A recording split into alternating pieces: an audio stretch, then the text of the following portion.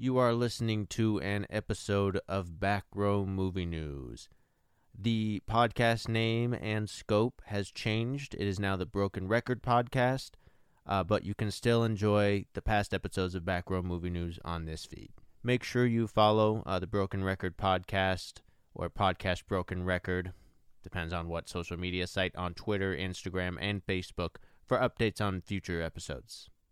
What's going on, you guys? Welcome and thank you for tuning into this episode of Back Row Movie News. It's actually a Gotham breakdown recap of the season finale episode. It's a fantastic episode, one of my favorites so far, and I say that about every episode of Gotham, but still, we're going to talk about it, break it down, recap it right here on this episode of Back Row Movie News.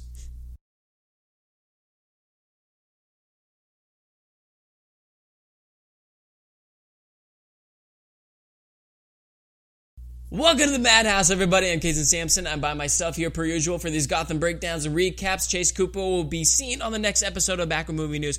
But, guys, we're going to be breaking down the season finale of Gotham, Season 4, and it is official that Gotham is getting their Season 5 renewal, which is very exciting here. But it's going to be their last season, so who knows where it's going to go from there. So this episode, at the very start, just starts right from where the last episode ended, which is when Jeremiah walked into Wayne Manor and basically crippled Selina Kyle. So it's a different take. It's pulling a Killing Joke like Joker did to Barbara Gordon. And I kind of like the take, to be quite honest with you. And we can already see that Joker had made himself vulnerable through the whole thing. It was easy for him to get caught, so Alfred grabs him, beats him, and then he eventually goes to the GCPD and gets locked up. And we see Selina Kyle being rushed to the hospital. Bruce is by her side, and she's just saying, don't leave. And he's making her a promise that, yes, I will not leave your side.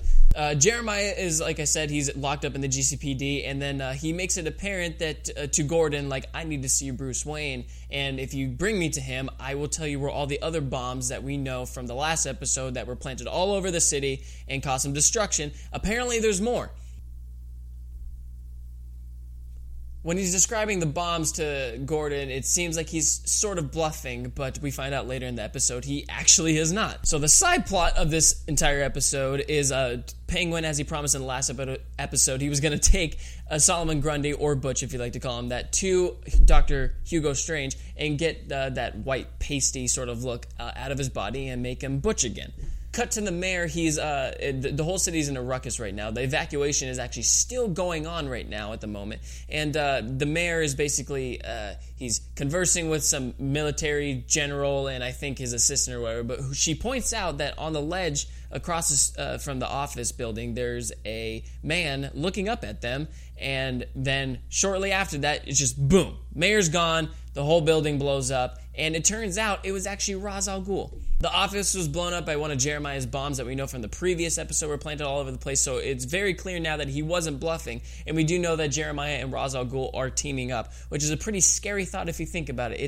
It's probably like the worst combination of people to ever put together if these people were in fact real. We do know that Ra's al Ghul has a vision that he presented to Jeremiah, so this is kind of the first step within that vision. It's just utter chaos. With the mayor blown up, there's like crisis going on in Gotham City, as we know, and so what's going to happen when a city is in crisis? You're going to bring in the military. So the military comes in, they're at the GCPD, and basically they're saying that everything that's going on right now is under our jurisdiction. Jim Gordon tells him what's going on with Jeremiah, that he has all these bombs planted all over the place, and he will not give up the information to where the bombs are at unless if he has Bruce Wayne. The general says, give me Bruce Wayne, but then Gordon is like, no, you cannot do that, because it's essentially a trap here, and the general obviously doesn't know that. He doesn't have a history with any of these psychotic criminals. They arrest Jim Gordon for having an attitude with this general guy. In my opinion, it would have been a perfect opportunity to actually bring in Amanda Waller, because that would kind of broaden the universe a little bit, and you know, she's pretty respected.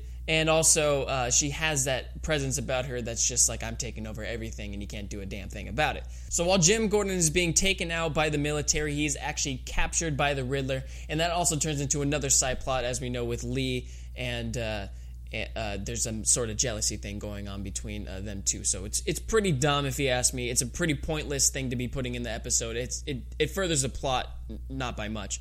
So let's breeze through this little part right here, is that Ra's al Ghul actually goes to Barbara. As we know, she did have the demon's head, and he believes that some of that is still trapped inside of her, but he comes to her saying, join me and we can rule the League of Shadows together. And you can just basically brush that off for now. Now cut to the GCPD. We got Alfred, we got Bruce. They're at the GCPD right now. And Bruce goes into the interrogation room so he can just get it done and over with and return back to Selina. Now this is a great scene in my opinion here, because right here is where the relationship between Bruce, the Dark Knight, and Jeremiah, the Joker, starts to really come into its own right now. Bruce does tell Jeremiah that they both have a dark side within them, and Bruce is the only one who feels that he can control it out of the two of them, which is actually correct. And Jeremiah is toying with Bruce through this entire interrogation scene, because he's setting up the whole idea between Joker and Batman that Joker feels that they're destined to do this forever. Like, as much chaos that the Joker causes, he doesn't want to kill Batman. He actually has a good time doing this over and over and over again. And in my opinion, it's actually a perfect portrayal of the relationship between them, as we've come to know through the many different mediums of storytelling through the Dark Knight and the Joker.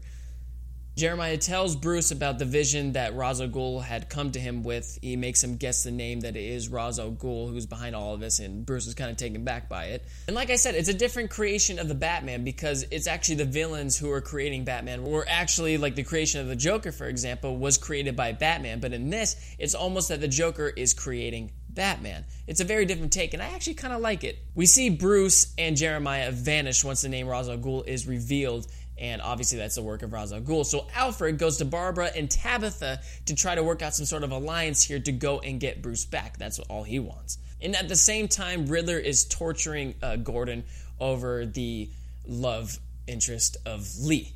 And there's not a whole lot to go in depth with about this scene. The whole scene's just about that there's always going to be this sort of love connection between Lee and Gordon, but she says that she's actually going to be leaving Gotham, so she wants nothing to do with him. Now here's one of the badass scenes. They take Bruce to this hideout where Jeremiah and Ra's al Ghul are and a bunch of henchmen and whatnot, and they're at this building that's overlooking the city right now, and Ra's al Ghul's doing that typical villain thing where he's explaining his master plan of how he's going to burn Gotham down to the ground, and like a phoenix, the Dark Knight in this case is going to be rising from the ashes and creating Batman. Meanwhile, Gordon and Bullock find out where all the other bombs are, and actually turns out that the bombs are targeting the bridges that have all the civilians on there, and it's basically traffic jammed at this point because everybody's trying to evacuate the city. At the same time, there's a battle between Barbara and Alfred against Ra's al Ghul and Barbara, and she does this pretty kick-ass move where she does this flip, and we know that there's a dagger that she brings to the battle that is used to kill Ra's al Ghul, because we do know he's immortal, but this is the only thing that can kill him, I guess. But he can only die by the hands of Bruce. So she does this cool move where she puts the knife into Bruce's hands and just sticks it right in Ra's al Ghul. It was pretty easy, honestly. I thought it was going to be more of a fight, but it works either way. And back to Riddler and Lee, there's just a moment like where they're talking about betrayal and like you're never going to be... Well, Lee wants to basically become her own person, and Riddler wants her to be something completely different, and then this is a moment where they establish that there is a love connection between them actually, and they end up stabbing each other. Kind of ironic, but they do end up stabbing each other and are presumed dead at this point. But hey, towards the end of the episode, Butch is actually cured from the whole Solomon Grundiness by Dr. Hugo Strange, and as he comes back and is revealed to Tabitha, she's all happy, they embrace and everything like that, and then Penguin comes in, and then boom, shoots Butch. Just at the fact that Tabitha, very beginning of this whole thing of Gotham, had killed Penguin's mom. And he said that you didn't think I forgot about that. So he killed him right in front of her just when she thought that they could be together again. Just at the fact that she killed his mom. It's pretty ruthless, actually, when you think about it, because he is mortal at that point. So I don't think there's any bringing Butch back. And if they do, I think it's a bit of a mistake because they keep killing him off, bringing him back, killing him off. So... And at the very end of the episode, we have Bruce and Alfred, and everything's just coming to an end here. We also get the reveal that Scarecrow, Mr. Freeze, Firefly, they're all still around, so obviously all these villains are going to be included into Season 5. But also, while this is all going on, Selina's rushed out of the hospital, assuming getting transferred to somewhere else due to the evacuation. And Bruce tells Alfred, stay with Selina. I need to know that she's okay. And I'm taking responsibility of everything of Gotham, which is a very Bruce Wayne thing of him to do, because all of this did happen in the name of Bruce Wayne. None of this would have happened if Jeremiah didn't want, Bruce's... to get Bruce to...